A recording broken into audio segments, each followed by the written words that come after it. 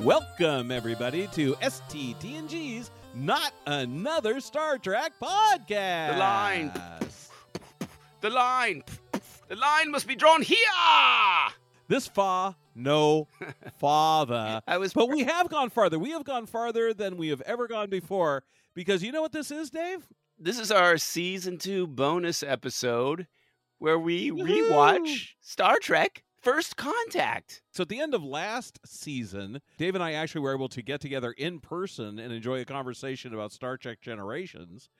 This year, of course, because of the plague, we're still having to stay virtual. That's one of our better shows, I think. It's worth going back and checking it out. If you haven't listened to every stinking episode of our show, that's a good place to start. It's Generations. I don't know if you remember, Andrew, because it's been like a couple of years since we recorded that, but that's the movie where the old crew hands off to the new crew. Yes, the last hurrah for some original series regulars, Scotty, Chekhov, and of course our beloved James Tiberius Kirk in his farewell sleigh ride to death in Generations. We hardly knew ye. His big kiss off. You listen to this delightful episode on our beautiful website, TNGeez, that's TNGeez.com, where you'll find all of our episodes. They're all up there, right? Do you know that you could listen to us, Andrew, for over 2 days straight? Can you wrap your mind around that? That's unnerving. So if you were going driving straight across country, you would hit maybe from California, you'd probably get to Oklahoma before you had to listen to something else? Hey, do you know we forgot to do something very important, which is introducing who we are? I'm Commander Dave E. Dave. And I am Ambassador Andrew, opening up the gates of TNGeez and inviting you all in as we discuss Star Trek First Contact, the second Star Trek The Next Generation film and the first film to focus exclusively on Star Trek The Next Generation. Okay, listen up. The Borg are invading the Federation, and when their initial assault fails, they travel back to the past to sabotage Earth's first warp drive flight in hopes of preventing First Contact. Dun, dun, dun, dun. That's right, First Contact, when humanity came face to face with beings from another world. The Enterprise, I'm not even going to look at you, the Enterprise crew pursues the Borg to thwart their thwarting and end up with a ship full of pesky cyborgs. While Riker, Geordi, and Troy work feverishly to make sure Zefram Cochrane makes his story. God damn it, Andrew. I hope you leave it in just like this. Sometimes don't I do. edit this house. Don't. It's like after a while it gets tedious. Gold right here. While Riker, Geordi, and Troy work feverishly to make sure Zefram Cochrane makes his historic warp flight, Picard, Data, Crusher, and Worf battle the Borg. Do you know what kills me, Andrew, is that I have actually done a lot of speaking and acting classes, and I just cannot get through this goddamn thing. Yeah, and again, as if you've been listening to any of our previous episodes, or if you're just listening to this one because it's a special, I do this on purpose to torment Dave. There's something wrong with me. I didn't have a happy childhood or something, and it's this kind of thing that delights me. Thank you. What's good is that I think some people might be asking by now, this is 50 episodes deep and you haven't gotten better at this? Dave, I've gotten better with my Picard voice, but for some reason reading these is getting worse. I think I'm putting a lot of pressure on myself. The whole point to Star Trek is striving for a better future. So we're striving for a better Commander Davey Dave. One where Dave can read a complete paragraph. Let's talk about the opening of this movie, because I remember very fondly sitting in the theater thinking, what the hell are we going to get here? And the opening of this movie is so remarkably different from the opening of Generations, which I did not care for at all. It was a stupid CGI champagne bottle floating in space. This is the Enterprise Generations, B. yes. Generations. This is how this thing opens, and then Cameron from Ferris Bueller's Day Off is captaining this ship. And you're like, you got to be kidding me. This is how we're going to start. This is our big send off here. I don't know how many fans there are of that movie. I mean, it really did well at the box office, actually. It was a surprise at the time. It was such a big deal. I think people wanted to show up to see this handoff. And there was talk for years about what they would do when they did this. And then there was talk maybe the year before, does Kirk die in this? And I don't know if it leaked. And so you're wondering when you went to see this movie, is Kirk going to die? And I'm telling you, by the end of the movie, I was like, just die already. It's this. This is enough with this. Enough. I got to tell you, the only thing I'm dying of is thirst. One of the things we have talked about several times on the regular podcast Yes. is how the pacing of the show can be so blah, just so turgid. And here, the pacing, I mean, we start with Picard's nightmare. Right. We're in the middle of Picard's pupil and we pull out. Yes. The scope of it is epic and it's dramatic. It's filled with dread. You see that drill bit going into Picard's eyeball. Yes. It's definitely setting a completely different pace, a different tone. And I know from reading some of the behind the scenes stuff, they weren't happy with everything that happened in the previous movie. You can see why. I mean, it wasn't great. And this thing, it looks like a playbook in how to say, you know what, we realized that other movie wasn't great, but we're going to correct the crap out of it in this. We're going to do everything that movie did backwards.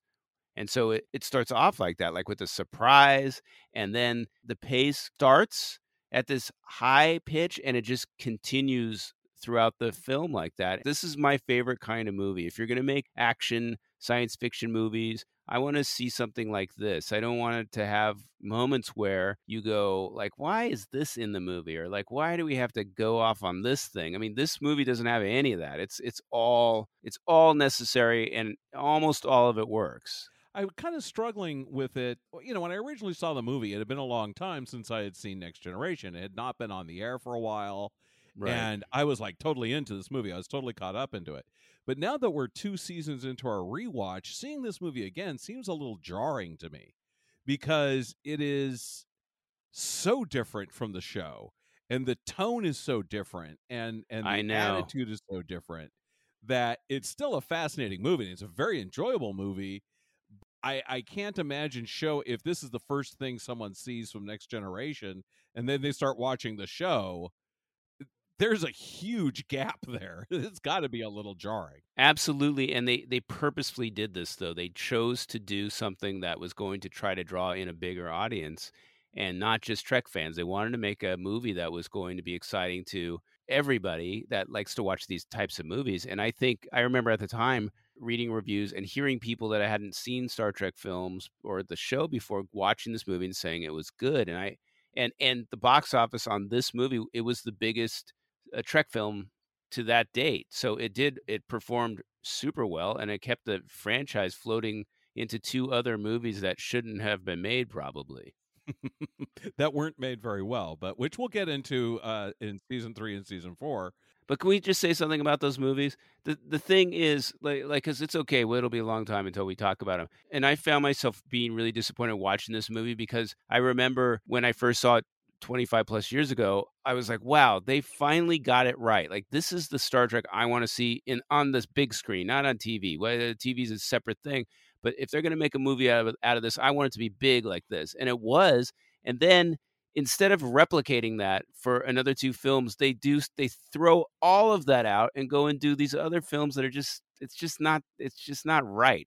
Every movie should have been Enterprise versus the Borg. I don't care if it gets old. Like, that worked once. Figure out how to make it work the second time and the third time. You got to do it. Insurrection is the next movie after this. Right. And that, I don't even know what the thinking was there. That is just a terrible movie. Again, directed by Jonathan Frakes. This is directed by Commander William T. Riker himself. Yes. Jonathan Frakes. Yes. And the same kind of pacing, excitement, vision that you see here, you don't see there. And then the final movie, Nemesis, I think they tried. They did, but I think they tried to make it big and explosive. Right. And it just was not good. It exploded like a big turd. You know, the thing about Jonathan Frakes being the director on this, I mean, it's a big deal. He directed a ton of Next Gen episodes, and then he moved on to Deep Space Nine. So he was a big TV director. handing this over to Frakes was a big risk, and it's the kind of thinking that this show does sometimes, where they really take these risks, and they did it. The guy, he did some of the better episodes. He knew what he was doing, but directing for TV versus motion pictures is different, and they offered it around town to, every big wig director. And Frakes recounts that, basically no director wants to come on and do the eighth film of a franchise, and there's no longer can you put your mark on this thing. Nobody would take it, and he's like, hey, what about giving Johnny F a shot? And they did, and then it was a good move. Well, he's no Leonard Nimoy. Let's just say that his non-Trek movie is Thunderbirds Or Go. I know. There's no Three Men and a Baby from Jonathan Frakes. Or A Cry in the Dark. So what happens, of course, is, the Enterprise is tooling around. Picard has this nightmare, and it's sort of the precursor to the announcement. Oh, my God. That the Borg are invading the Federation. Ever since we first ran into them in Q-Who in this second season. Just a few episodes back. The Borg has just been sort of floating around on the periphery. Right. At the end of season 3 with the cliffhanger, Best of Both Worlds, season 3 and 4, they make their first big push into the Federation. And then the rest of the time, we just sort of, again, see them. They're defeated then, and we see them back on the edges again. Now, here they are. Here they come. Here come the Borg, baby. Finally, this is what, imagine if Captain Kirk was in this movie and Captain Kirk and Picard were somehow battling the Borg. Wouldn't that have been interesting? That would have been good fun. The thing that kind of kills me is, what were the Borg doing in the meantime? So they send one Borg cube to Earth in Best of Both Worlds. It doesn't work. They lose. Are they just sitting back there going like, I guess that didn't work. Should we just go ahead and give up? What do you think, Borg? I don't know, Borg. Borg? What do you think, Borg? Well, and that's the stuff you're kind of pushing up against before about this idea that, is this really a Trek film, or is this really part of the same universe that the series ran under? Because it did, you're right, it did solve this problem, and here it is again, mainly because these villains are so creepy and so scary. Like, why not? This is but their they have more con. than one cube, is my point. They have more than one cube. Right. So the one cube almost took down the Federation by itself.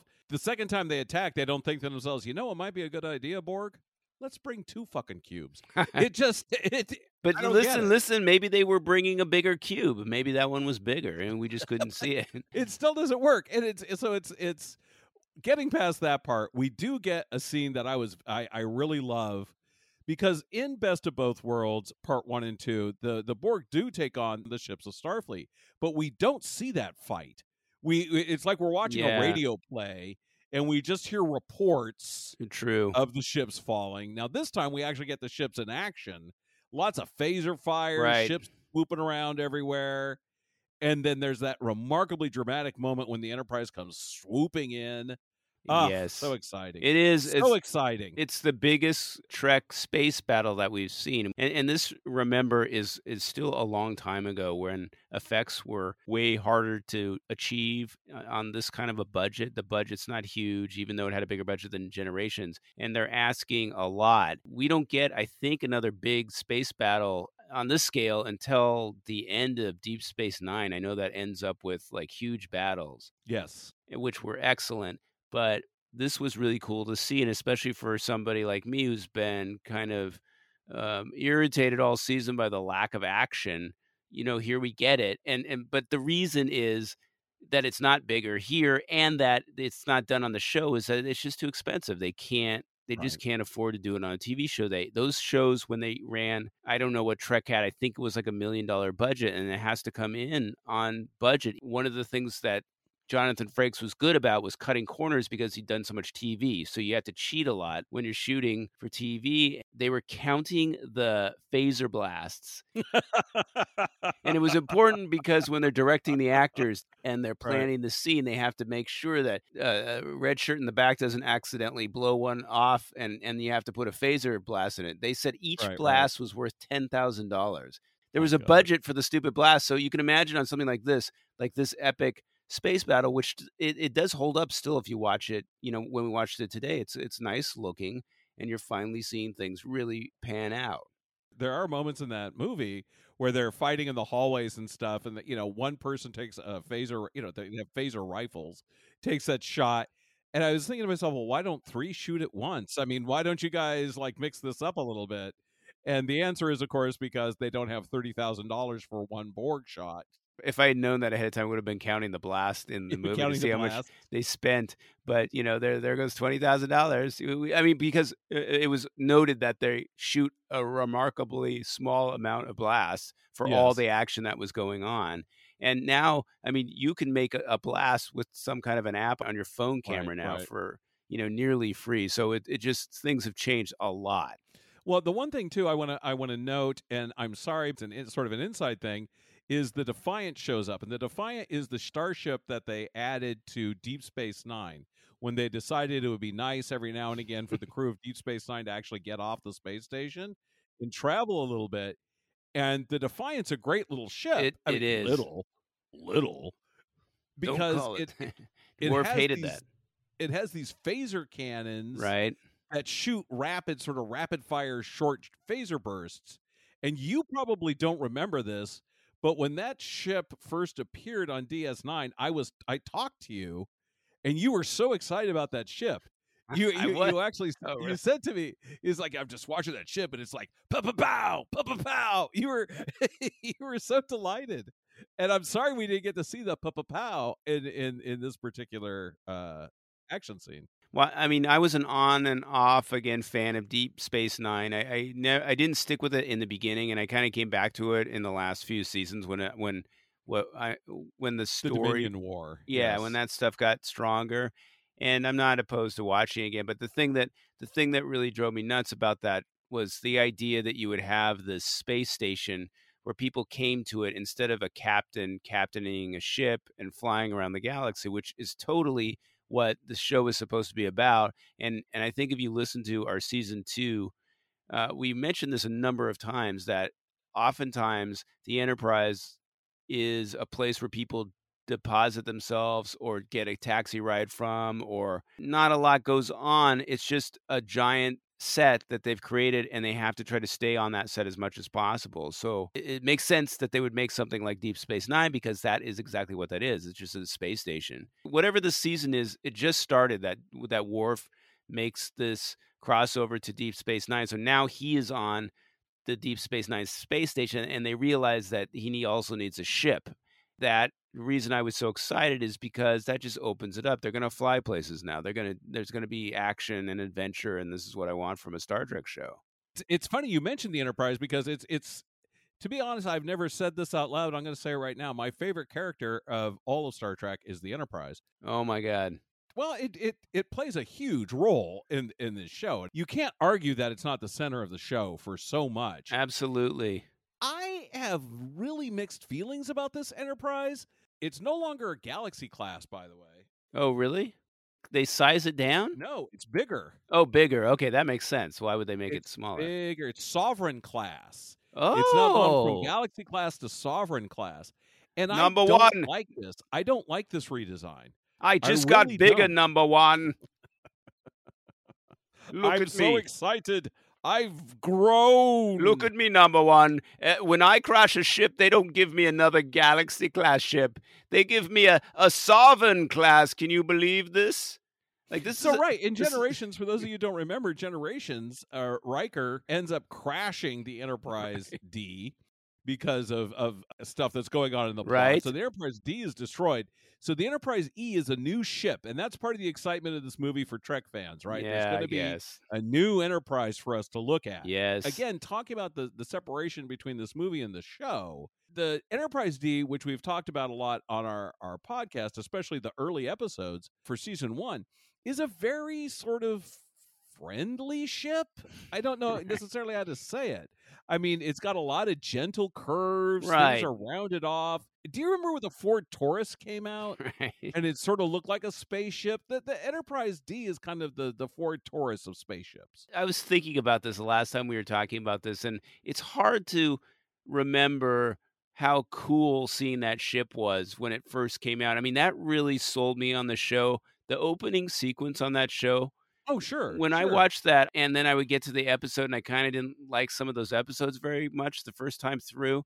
I'm talking about these early ones. Season 1. Season 1, the ones that we've talked about on our show. And And some of them I was kind of grimacing through these episodes, but then I go back to, yeah, but that opening, I mean, they get you with that Yeah. opening and that ship, it was so promising. Like, what adventures in this giant ship are we going to be on? And you're right, it's totally a product of the 80s, the style sensibilities of the Yeah, it's 1980s. very rounded. It's very smooth. There doesn't seem to be any hard corners. The interior, too, is filled with wood and carpeting. Honestly, it looked like the Brady Bunch den. But for the Enterprise E, they've clearly fired Mike Brady, right? Well, There's no families on the Enterprise E. There's no families. welcome to Cafeteria, everyone. Do we know that there's no families on the ship? Did they specifically say there's no families now? No families are shown, and at no All right. point in the movie are they concerned about families in the saucer section. Yeah. And in fact, the front of that ship is no longer a saucer section, right? It doesn't look to me like it could separate.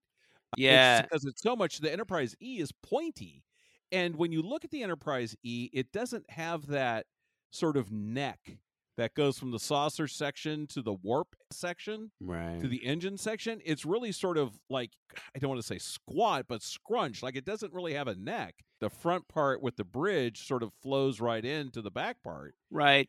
I don't know. I mean, I think that they're trying to go for more of a military look. They're trying to go for Yes. more of a battle look. I mean, I welcome that. Once they separated that saucer and Riker crashed it into that planet, maybe back at Starfleet, they're like, you know what? Maybe we don't let the second in command have control of the saucer. Let's keep this whole goddamn thing together. And honestly, we've seen a couple of these Galaxy class vessels explode in our rewatch of 1 and 2, and maybe they just weren't that great of a spaceship after all. You know, I mean, Oh, come on now. That's a beautiful ship, and it lasts 7 seasons I and at love least it. one movie. It's a gorgeous ship. I love But it it's too, and I don't mind this new one either. And the thing is, you don't get to see it very much because it's not going to exist anymore. It's almost, 2 more movies with it, and that's it, right?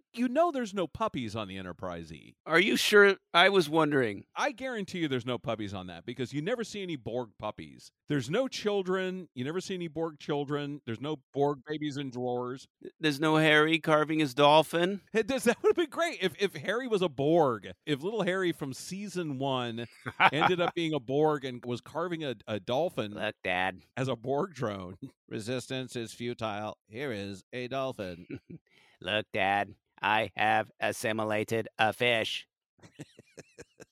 Yeah, his Borg attachment is like a fish carver. Right. Ming, ming, Poor Harry. ming. What episode was that? Haven? Was it Haven? It was the one where the kids were When the kidnapped. bow breaks. Of course. The kids are kidnapped, and then they go down to this craft planet where they do things like carving dolphins. Craft And planet. it's like the Michaels of outer space. Pass me a glue stick. But yeah, you're right that this is a military looking ship. I don't think the Great Bird would have been that happy because No. this is no longer an exploration vessel. It doesn't look like they're exploring much of anything.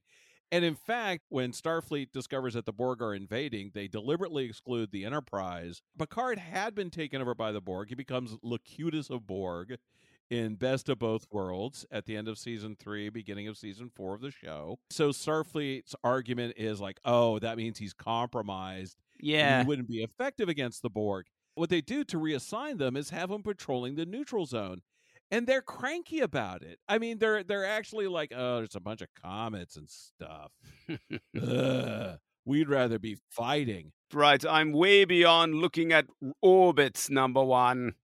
I want But oh my god, some I would have action. been elated if I were on deck 13 or 14 or 15 and it was like, this is the captain speaking. We're not going to fight the Borg. We're going to patrol the neutral zone instead.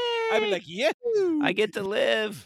yeah. After they assimilate Earth, I'm still alive. Woohoo! I Ain't gonna know. make a robot out of me. Give me to a replicator and a holodeck. Woohoo! I don't know. I like it though. It makes sense to me. Sometimes on our TV show version of this, they don't work out the plot, and I think here's an example of really tying up all the loose ends, because in a movie they just scour the script. They go over and over this thing, and this is a really well written movie. So every loose end is tied up in it, and here you have a good reason for putting the Enterprise out of the action, because of this potential threat from Picard. It's great because then it is an excuse for why they weren't there right at the beginning when the Borg was attacking, and they can come in and kind of, I mean, it gives you the sense that this is why they're still functional and they can go after the Borg and pursue it instead of them just happening to be the very best ship in the whole fleet. Great Bird, look, what do you think of what they've done with your Enterprise? I gotta say, I'm not pleased. I don't like all this fighting. First of all, it's not my vision. Second of all, I'm not made of money. Caw. Peace is a lot cheaper, let me tell you that. Caw. You're right. What kind of caw was that, by the way? It was a little mini caw. He was, he's tired. He's an older man. At this point, he's much older. Behind the scenes, Andrew's having to parse out his caws like they're those laser beams. I mean, I just am sort of curious because there's a lot of conversation, and it's understandable. Gene Roddenberry has passed away at this point, and they're taking his work and they're building on it. So there are plenty of folks, just like with everything else, where you continue the legacy of someone else's work. You have plenty of purists who say, this is not what so-and-so would have wanted. This is not what the founders of the country, what the framers of the Constitution had in mind. Right. Times change. Sensibilities change.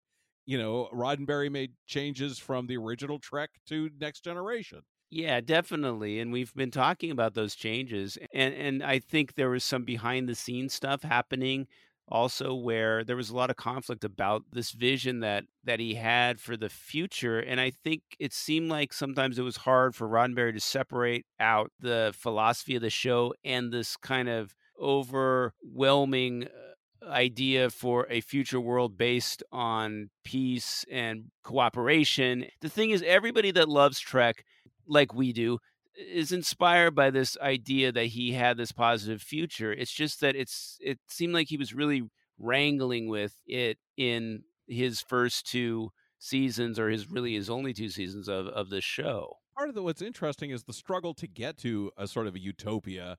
Once you've gotten to the utopia, then it gets dull. Right. Well, I mean, at least for us on our end, that's the it's thing. like the struggle is where the drama is. It's not once you're there. People make a lot of movies and write a lot of books about journeys, right? Going from point A to point B. Not a lot of books or movies being made out of just being there. Right. Just like showing up. It's like, well, that was a very exciting adventure driving out here. Too bad you won't get to see it. Now for the next 2 hours, watch us unpack.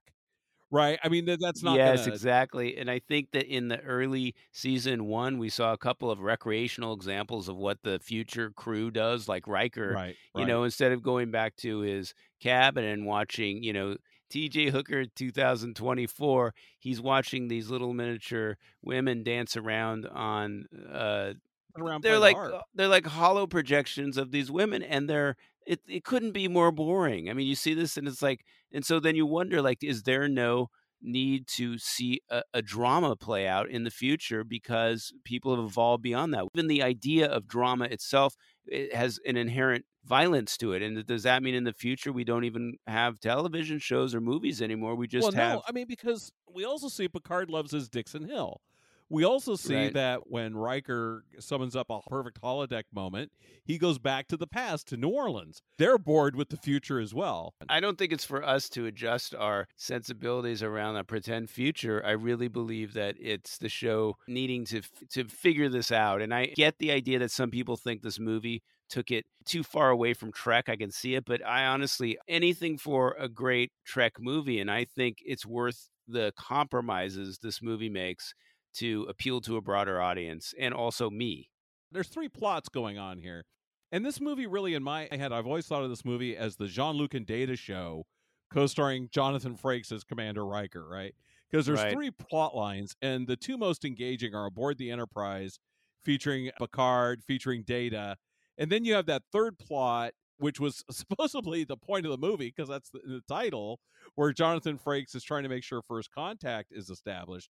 But this is clearly a Picard movie, right? Aren't all the next gen movies Picard movies? Totally, but I think this movie actually does the best job of giving a lot of time to everybody, especially after you saw Generations, where it was certainly Picard focused again and Data, with not a lot to do for a lot of the rest of the cast. This one, I felt like we got some good scenes for everybody in this movie, and they were good about that in a way that they aren't in some of the other films. And of course, it's always Picard centric, and the show is Picard centric so much too. What's funny though is that in the first draft of the script, like the one that they gave to the actors is to Right. try to sell them on it, Picard was the one that was down on the planet. Picard Right. was doing all the things that Riker was doing. And Patrick Stewart read the script and he's like, why aren't I up on the Enterprise dealing with the Borg? That's my story. Which makes more sense It because it has that does. connection with the Borg. It's a complete 180-degree change from what we were seeing at the beginning of the show in season 1 and even some parts of season 2, where Riker is supposed to be the dynamic action lead and Picard's supposed to be Pappy Picard Right. up in the Enterprise, and he only beams down when someone needs a scolding. Right. If you need someone to get like a long leg cracked across their face, you want to get Jonathan Frakes down there, or you want to get Riker down there. Right. It's only later when he needs to say like, Amos, now you behave now, Amos. Hey, not this guy. I don't know. I don't mind the trade-off. That Pappy Picard is the one that you send down to scold people. Right. Or to get hot and bothered about ancient alien architecture, I think. Yeah, he gets his dander up for that. Not his dander up, but yes, he gets excited. He gets his dander. He doesn't have any dander. He gets hard. Jonathan Frakes looks like he's having a blast in this movie. I mean, right? Yeah, definitely. The guy's getting to direct this major motion picture. He's watching how it's turning out as it's going on, and the thing is probably looking great. He's also outside and not having to be dragged through goo or wrestling with Borg or anything like that. Right. Putting on that funky spacesuit costume. He just gets to like be in a coat and some pants and walking around outside. I don't see what the problem is here for him. Nobody's applying like a face appliance to him or making him wear a weird beret over his eyes. Yeah, so he's in good shape here. Sure. From the first shot forward, I mean, Picard's relationship with the Borg drives the action, and it's his desire for revenge, because this is the other thing, too. We got a different looking Enterprise. We got a different looking Picard here, too. Sure, the whole thing, yeah. He is an angry dude. But it makes sense, though. They make sense of it. I mean, he's angry only because of what the Borg did to him. I mean, the Borg assimilate him in the past. They assimilate him eventually for our show. And this has left a deep scar in him, and he doesn't totally trust himself on some level. And this is something they carry on later in the Picard show, 25 years after this thing. But what's interesting to me about this is we've talked several times about how Picard goes, so goes the crew. If he's not settled, they're not settled. Right. So in this case here, he is like driven by this desire for revenge, and his whole posture is aggressive. His whole posture is angry. Right. And the whole movie, at least aboard the Enterprise, is hostile and angry and filled with fighting and some pretty graphic body horror here and there too. Right. But from the very beginning, like, they defy that Starfleet order to join the fight. They're the only ship that follows the Borg to the past. The thing that gets me is there's no meeting about it. Like, on the show. Thank God. Come on. If you watch Q Who in season 2 and they first meet the Borg, they have meetings about it. There's all this stuff going on, and they're like, well, let's sit down and talk about it while we're floating outside this giant Borg cube. Yeah. And here he's just like, pursuit course. Lay it in. Go, go, go, go. Do it. We only have 90 minutes. But it's like, Captain, I prepared a PowerPoint. I have handouts, Captain. I'd really like to discuss this. Where's Wesley with his projector? We're done with all of that. But I think Captain, I got the whiteboard markers. All the colors you like. It's my favorite. Thank you, Wesley.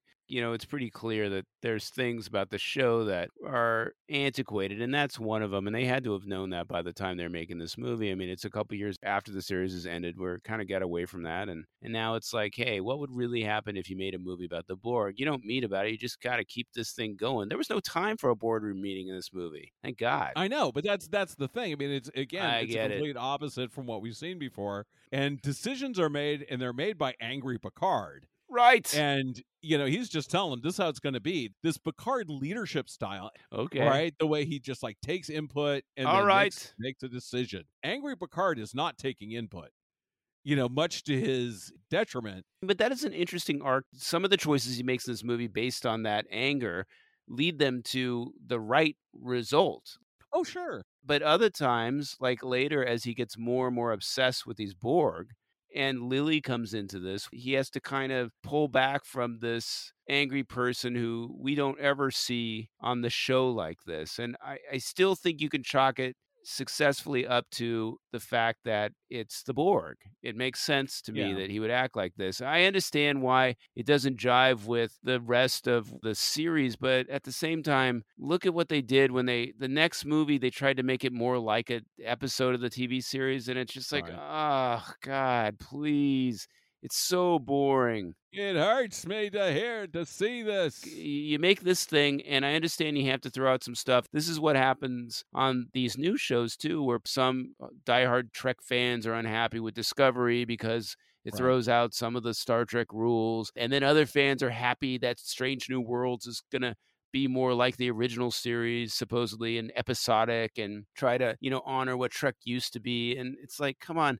I don't know. If it's just a good thing, I'm willing to go with it a little bit. I just wish they had continued this good thing into the next two movies. And then maybe more if they had made better movies. But it does lead to some cool stuff. I mean, that scene with the deflector dish where they walk outside the ship. Yeah. It's a little absurd. I mean, the premises are a little absurd because the manual locking on that deflector dish, this is the one scene in this movie that I really groan about. And that this idea that they have to like have a manual release on that deflector dish. When the hell would you ever use that? It's like, when would anyone be floating out in space? Like 3 people be floating out in space to disconnect that deflector dish. It's the stupidest thing I've ever seen. Come on, Mr. Wolf, let's go outside. And he's like, again? You always send me out there. But it's like, we have to stop at Starbase 7-3 for maintenance. The 3 deflector dish guys are going out to manually disconnect the deflector dish. Wait, let me ask you this. That deflector dish was there? That was part of the Enterprise? That wasn't a thing that the Borg put onto the ship? No. Oh, the deflector dish is a central part of the Enterprise. I know that, but I always thought, but weren't the Borg putting something on top of it? Isn't that what they were doing? Yes, they were putting an interplexing beacon. Okay, but then they released the whole disc. Is that what they did?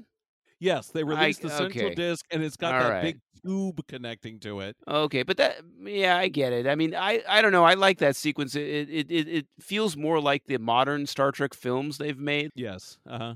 Getting outside of the ship is something we've never seen. I mean, on the ship. I know they do it in the motion picture. Getting outside and actually walking on the surface of the ship, I think is really interesting because you so often have this model, which is the ship, and it's this pretend thing, and we're supposed to believe that they're inside of it when they're really on these sound stages. And I think a lot of times on the TV show, the show kind of gets lost in that part of it, that they're in a real thing. And so I think finally seeing them climb out and being, standing outside of it, I don't know. I like that part. I'm sorry. I need to have one more geeky complaint moment. Okay. And that's their little magnetic boots. That their little magnetic boots are activated by a button on their thigh. They walk through doors automatically open. They talk to the computer, their food, it's all voice command, but they have to push the little button on their thigh for the boots. They can't just say, boots magnetize, or boots activate, or come on, boots. You're made for walking. Hello, boots. Engage. No, but let's put this awkward button with no it's not even like it's color-coded. What the fuck? I mean, shouldn't you have like a big separate button that says magnetize? It's just because I don't know. If the thing doesn't work, you're floating off into space.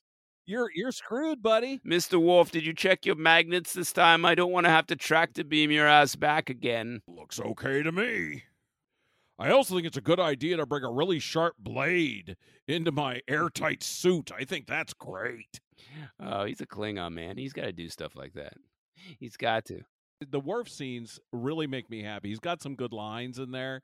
It's kind of sad, especially in the third movie, Insurrection, that Worf just becomes a joke character.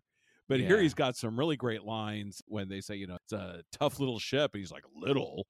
about as defiant. And then, of course, the big face-off scene. And again, another 180, right? It's Worf that has to tell Picard, look, you need to let this shit go, and we need to get off this ship. Right. Picard calls him a coward, which is... We just talked about how Pulaski makes a suggestion that Worf might be taking a cowardly position. Right. And Picard's like, whoa, whoa, whoa, whoa, whoa, whoa, whoa. Oh, hold on, lady. Rein it in there, Red. Oh, hold on, Rosalind. Don't say that. That's knocking futs. He gets right up in his face, and he's like, Right. You're a coward. Look at me in the eyes when you say that. Another thing about this movie is that it's really one of the most, we're going to imitate these characters as much as possible. This is where the imitations really get out of control, because Worf's got that great line, right? Were you any other man, I would kill you where you stand. And I fucking love that line, man. I mean, that just, every time I see him deliver that line, it just gets me. We've said that in at least 10 of our 50 hours worth of shows, I think. If this were any other podcast, I'd kill you where you stand. That would have been a great commercial for the concession stand. You know how they have those commercials at the beginning of... If you were any other snack, I would eat you where you fell. So, okay. we also haven't mentioned Alfred Woodard yet. Please Alfred do. Woodard yes. plays Lily. What I found on this rewatch is that this relationship is a bit dated. You've got these people who are supposedly working together on this rocket, and Lily is actually doing quite a lot of the engineering, and Right. she doesn't get the creds from the James Cromwell character. And Lily's doing a big chunk of the work, and it's not like the Lily discovery. No, I agree. Right. It's a real Hidden Figures moment. Right. Yeah, still in the future. No, it really is. Yeah. Yeah, and she doesn't really own any of that. And then there's no, there's a statue. Riker's scenes are all with Cochrane, and the same with Geordi, and they're down there. And Geordi, yeah. And Troy too, right? Yes. And they're down on Earth, and they're talking about, there's a good, it's a fun scene where Geordi talks about how in the future there's going to be a statue to Cochrane right on the spot, and there's no Lily statue next to him. And I just, Right. I mean, that's certainly something that she would have been co-creator of the warp drive, and it doesn't have to be this dude anymore. And I kind of thought we moved away from that as we got into... Well, not in the late 90s, we didn't. Not in 1996, we didn't. No, so it's still there. And then, Alfred Woodard is so... Nobody could have played that character better than Alfred Woodard. She is so good, and I and I love Alfred Woodard and other things. I never thought like, oh wow, this is the best Alfred Woodard performance, but going back and seeing it again, really, you need somebody with that kind of gravitas to play against somebody like a Patrick Stewart. Right. So in the last movie, they got Malcolm McDowell, right, who is certainly someone who also has the chops to go up against Stewart. Here, you bring in Alfred Woodard, and I absolutely agree. If you don't have an actor of stature up against him, he's just going to roll right over them. And she has to play these pretty hard scenes with him where she's calling him out, and she's got to, I mean, she kind of plays a character that's contrary to the role that she's given in the fictional future Earth that she's got there, but she's really trying to demand that he think about what he's doing, be accountable for his actions. Right. I mean, the whole, the famous "this far, no farther" scene where, they're saying, the crew is saying, listen, we really should get out of here. We've lost. The Borg have won. And that's where Worf says, we need to get out of here. And Picard calls him a coward. Right. They're going to evacuate the ship and go to Earth and basically colonize Earth. But Picard says no. No. Right. So he goes into his ready room, or to the observation lounge, actually, to work on modifying a phaser rifle. Right. And Alfred Woodard goes after him when Crusher, who is criminally wasted in this movie. I know. Beverly Crusher says, we agree. We just, when the captain makes a decision, that's it. And she's like, fuck that noise. You're right. Please let me amend that earlier statement. Not everybody gets all the time they're due. Crusher is totally wasted and not useful when she could have been doing like really active things in this one. We've seen her do active crap. She's shot Data's brother, didn't she? Or no, she got shot by Data's brother. Yeah, she was shot by Data's brother, but she shot Admiral Quinn. I mean, she's perfectly capable of doing things. I understand why you have Alfred Woodard in there, and I understand why you have her playing that role, but Crusher could have delivered some of those lines, too. Yes. Crusher's the one that could have held the line here. I mean, it's not like Gates McFadden's a bad actor. It's just that she's cast as a certain type of character, and an Alfred Woodard is like she's a person that... Well, she's not intimidated by Picard. Right, that's the idea. We talked about that with Pulaski before, that one of the things we did like about her, one of the few things we did like about her, was Picard didn't dominate her the way he does the rest of the crew. And Right. Alfred Woodard's character is just like, no, I don't care. You know, you're the captain of some goofy Starfleet. I don't know anything about that. I'm going to tell you right now, you need to knock this crap off. It doesn't make any sense. Right. They have that beautiful scene, the two of them together, where they're arguing. It's a and yes. She calls him Ahab, and he quotes Moby Dick, and it's just so nicely done. It's a great scene, and that's the scene where he destroys all the models. I mean, they even had it in the original series, that room with the models of the ships in there, and he smashes the models. The line must be drawn here. This far, no farther. He's saying, I'm not gonna give up my ship to the Borg. I'm not going to acquiesce anymore. I'm going to fight. And then he breaks a bunch of shit. That moment is kind of the redemption. That's kind of where his anger starts to subside. Right. And he starts to become Picard again, or at least the Picard we knew in the show, because then he's also he also decides he's going to sacrifice himself to save Data. Right. You know, he kind of loses his monomania and starts looking around a little bit, and he's like, oh, this is really fucked up. I got to do something about this. Hold on. Where's that robot I had around for the last 9 years? I got to Picard up a storm here now. I got to triple Picard to make up with it. Anybody see him? So speaking of Data. Yes. Oh, my God. That's our other big plot, Data and the Borg Queen. Right. We actually finally get to see Data in action. We've been begging for this. Come on. We see him snapping necks. We see him chucking Borg around. I know. I love it. He could have kicked the shit out of that Malcolm McDowell on the last movie, but they didn't give him the opportunity to do it. I mean, talk about not even needing two captains to work together. They could have just sent Data after that guy. Yeah, send the robot down there to do it. Right. And we've been wanting this for so long, and we finally get to see it. And I was so aggravated when they dragged Data. So the Borg captured Data and drag him into the engine room of the Enterprise, which they've sort of taken over. And I was like, come on, man. I want to see more Data beating people up. I know he's captured, he's strapped down. And again, it's a budget thing, of course, because they could have had him on the run. It gets into this weird sexual stuff with the Borg Queen. And that's one of the other big shifts that this movie made that the show wasn't willing to deal with, which was the Borg are basically zombies, right? Right. You don't have a face on the villain. You don't have a Darth Vader. You don't have somebody that you can really play against as the ultimate baddie. So then they invent this Borg Queen, Alice Krieg. She sort of sexualizes the Borg somehow, you know, is attracted to Data, or I don't know. I mean, all that stuff's really... Well, in a series, Next Generation, that has had so many issues with sex and romance. Right. This makes perfect sense to me. I mean, to them, sex is creepy. And you start to wonder about the people who are running the show, because this is the creepiest thing you've ever seen, this Borg Queen. You know, I mean, the only part of her that's actually physical is her head and her neck and part of her chest. Right. The rest of it is all robot. Yeah, that's supposedly organic, and then she's dropped into the suit. I guess are you saying the whole suit is mechanical then? Like outside that area? That's the implication I got from it, because we don't see any other... Yeah, I never really thought about it like that. I thought maybe she was, you know, like modified. That makes sense. So they pull her out of... There's this shot where they drop that weird torso and her spinal column down. They give her little suit secondary sexual characteristics, like she has breasts and stuff, and you're like, what is happening here? The Borg are about as asexual as possible. They sexualize the Borg Queen. It's very like Hellraiser, if you've ever seen that. It's a weird choice, and I don't mind. I'd rather they chose to do weird things like this.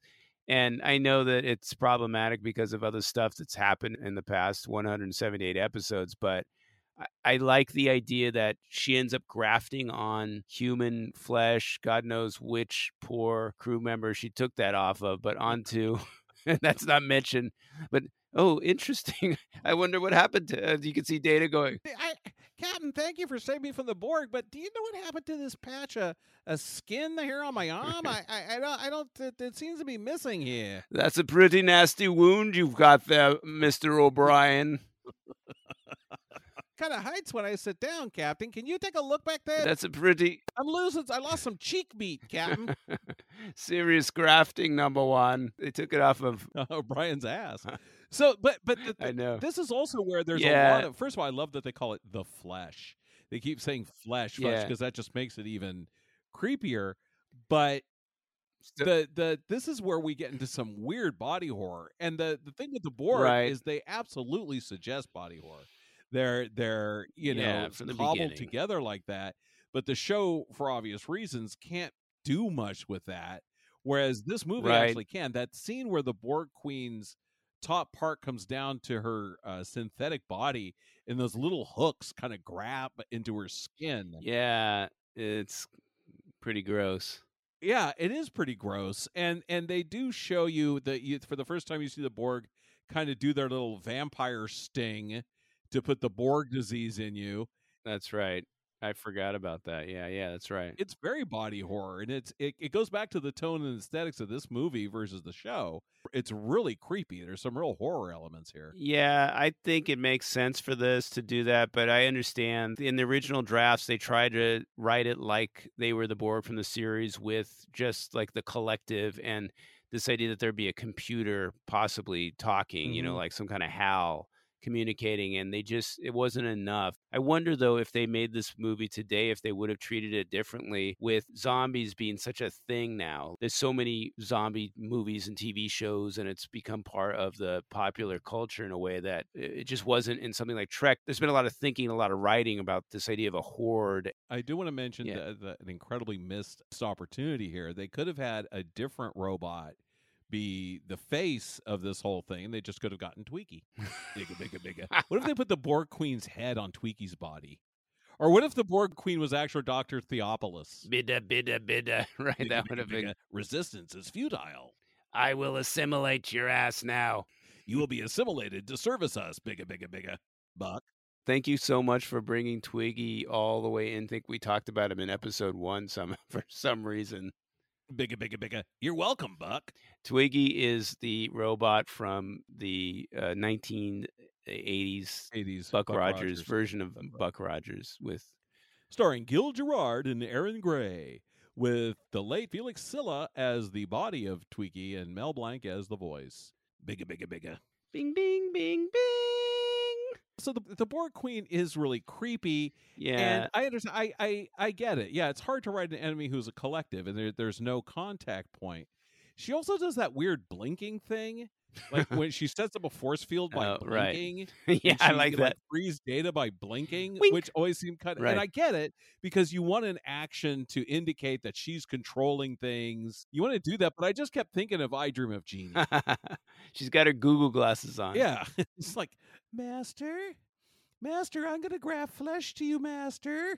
Bazoink! So Barbara Eden on I Dream of Jeannie, it was funny. They would do this head movement where she would like give you a big fast nod, and it was perfect to cut against because she was moving so fast that they could edit her in mid motion, and then when she put her head down, then all of a sudden whatever magical thing she wanted to happen would just pop into frame, which meant they stopped everything, made her sit really still for however many minutes she had to sit there, not move the camera, and then whatever like thing was to appear was put in front of her. But it had that weird sound effect.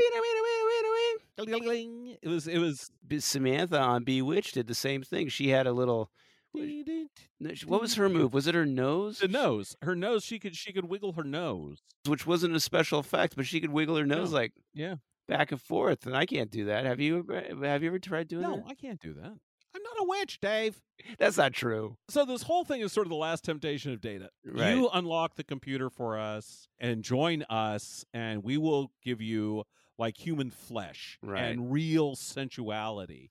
It's really kind of gross because they start grafting other parts of flesh onto Data, specifically his face. Yeah, and like it half just the does face. not. It's really creepy. It is. It's gross. And when the movie ends, he's still got that like half face, or he gets his. Well, then the flesh gets burnt off, right? Right. But at the end of the movie, he's got this burnt, like kind of half exposed understructure to his head, and that's creepy too. I mean, it's like it's not our Data. I hated to see him go out like that because Picard comes to save him. Picard thinks he's saving Data, right? But it's all part of like a plan that I assume just Data came up with, right? I don't know what Data's doing. I don't know why Data's biding his time so long. Yeah, why he just doesn't? Because the idea is they're going to shatter some cooling fluid which will eat up flesh and Right. destroy the Borg, destroy the humanoid parts of the Borg. Yeah, that are in kind of the section of the engine room. And I think, though, that the idea was he was waiting for Picard to come and assist him. Why?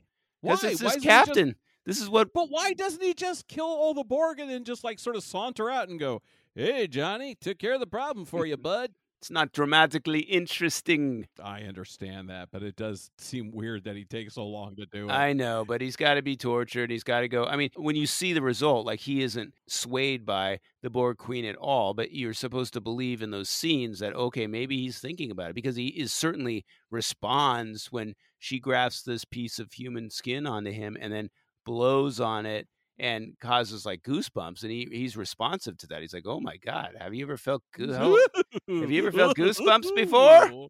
Hey, this is novel. I used to not be able to whistle, but I never even thought about goosebumps."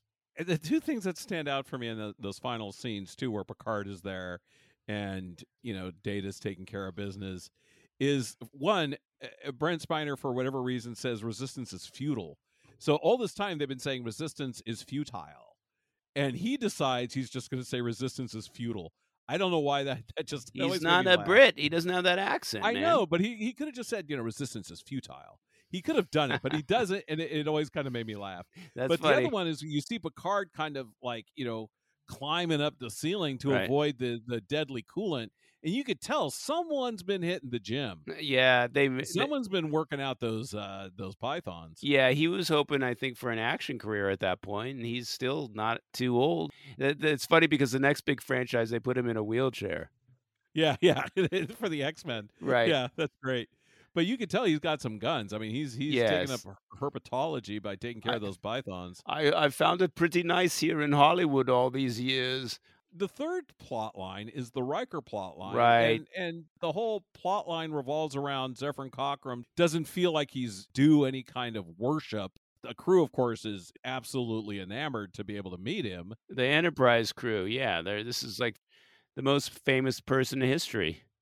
And he showed up in the original series. The character showed up in the original series in a completely different circumstance. How does he in come? An episode called Metamorphosis. How does he get into the future then? It's a very complex Star Trek explanation how he ends up in the future, and he ends up younger, and he's not 6'7" the way James Cromwell is. James Cromwell is, according to the internet, is the tallest actor to be nominated for an Oscar. Oh, he's that tall. 6'7". He's 6'7", and there's all those great scenes where Riker is actually looking up to him. I know. After all these scenes where Riker's had to bend over to talk to people, right, in the show, yeah, or sit or crouch or whatever. Right.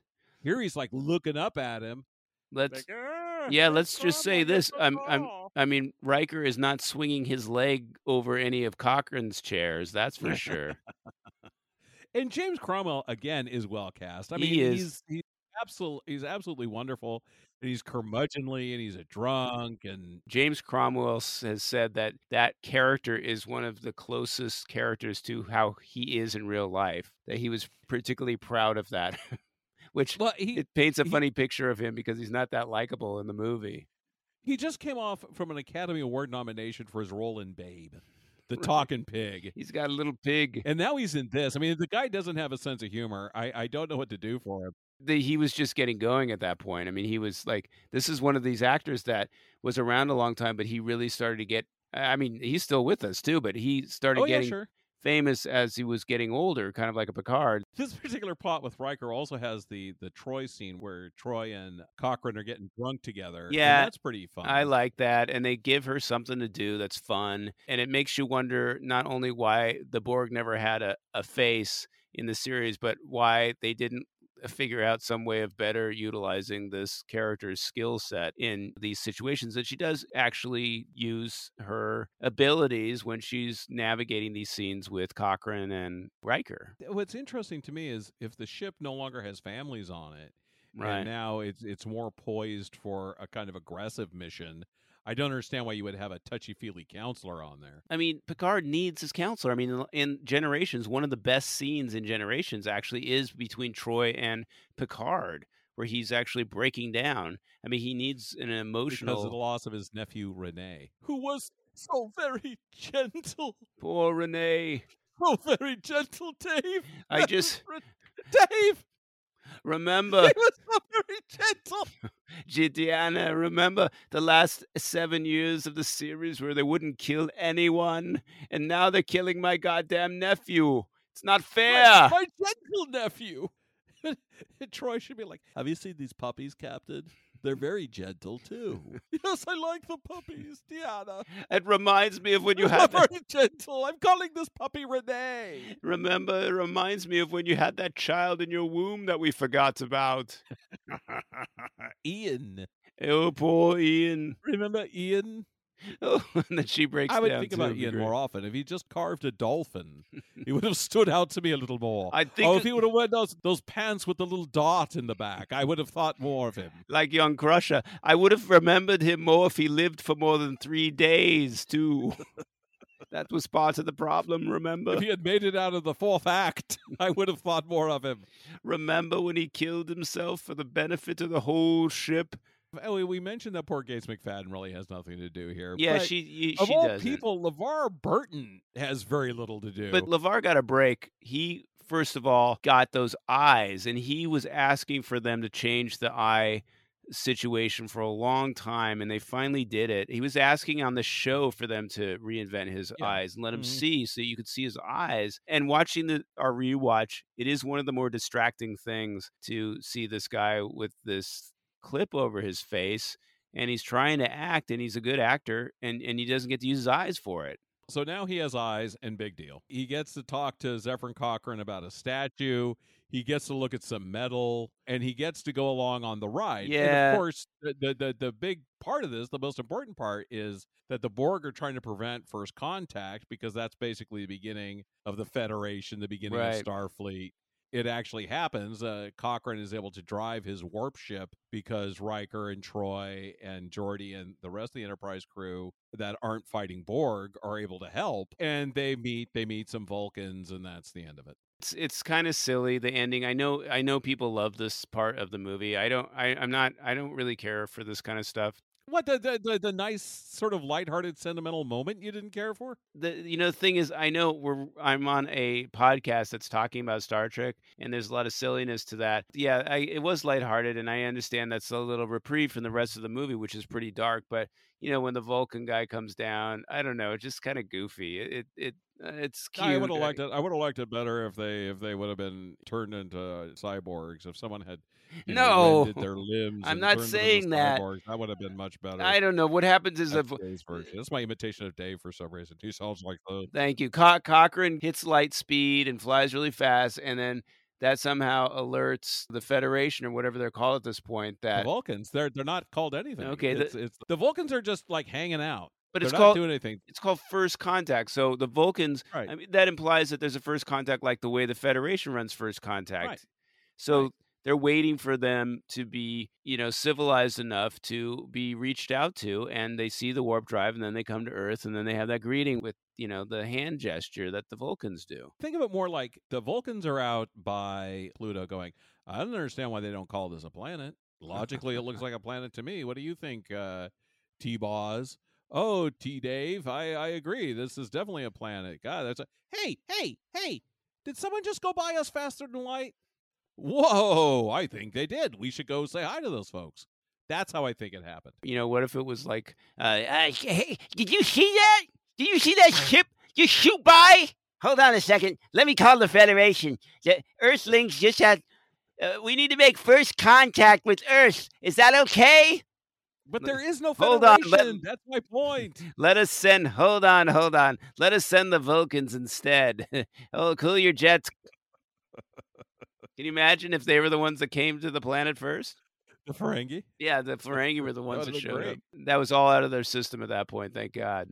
This is quite a motion picture. It is an epic. It holds up. I enjoyed the viewing of this more than I ever have. I don't remember liking it as much as I did watching it on this pass, so I do think it holds up, and I was happy to see it again. I agree. I do think it holds up. I mean, I guess for me, the big thing is how dramatically different it is from at least the first two seasons. Sure.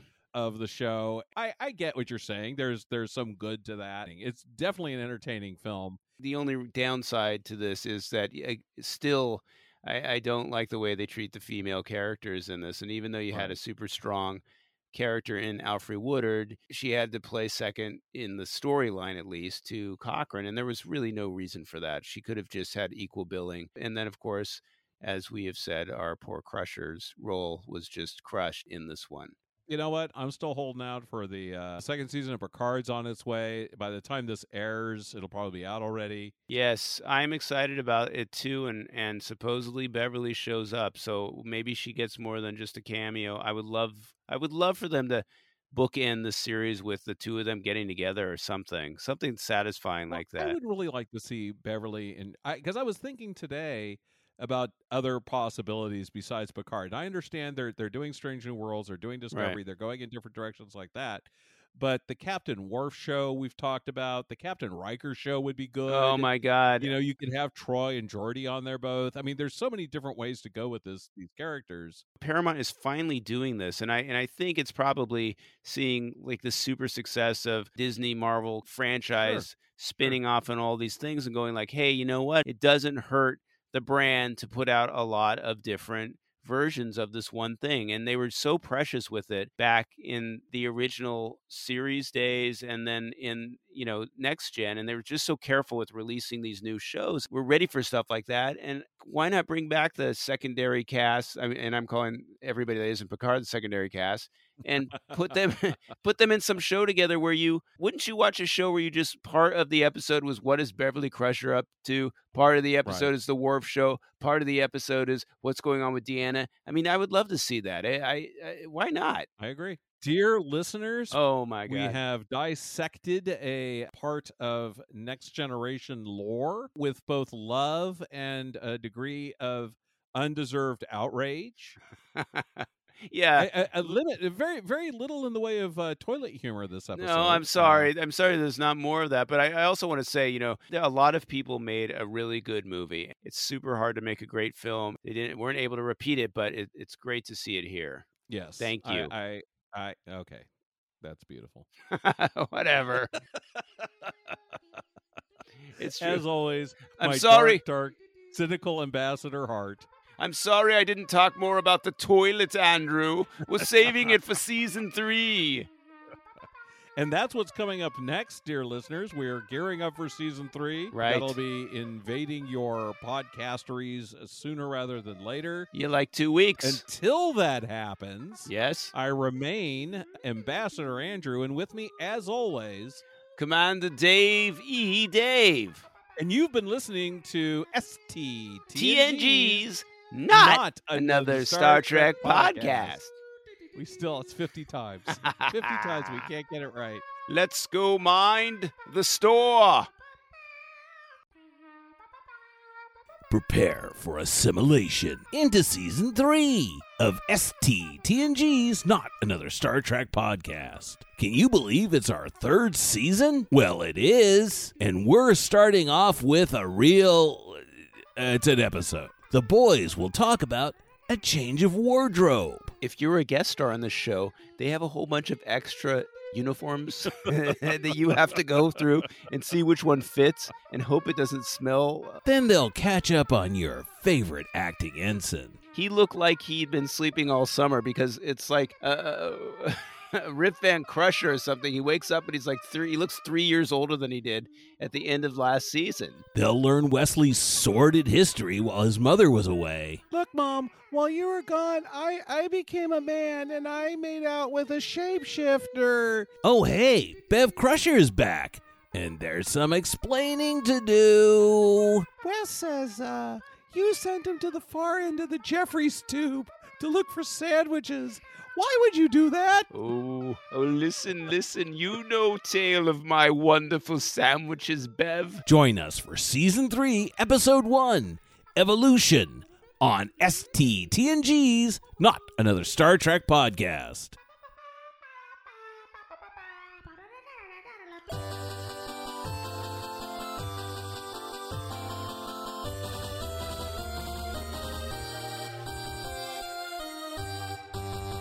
that's the kind of stuff that Trek fans would probably like to hear more of.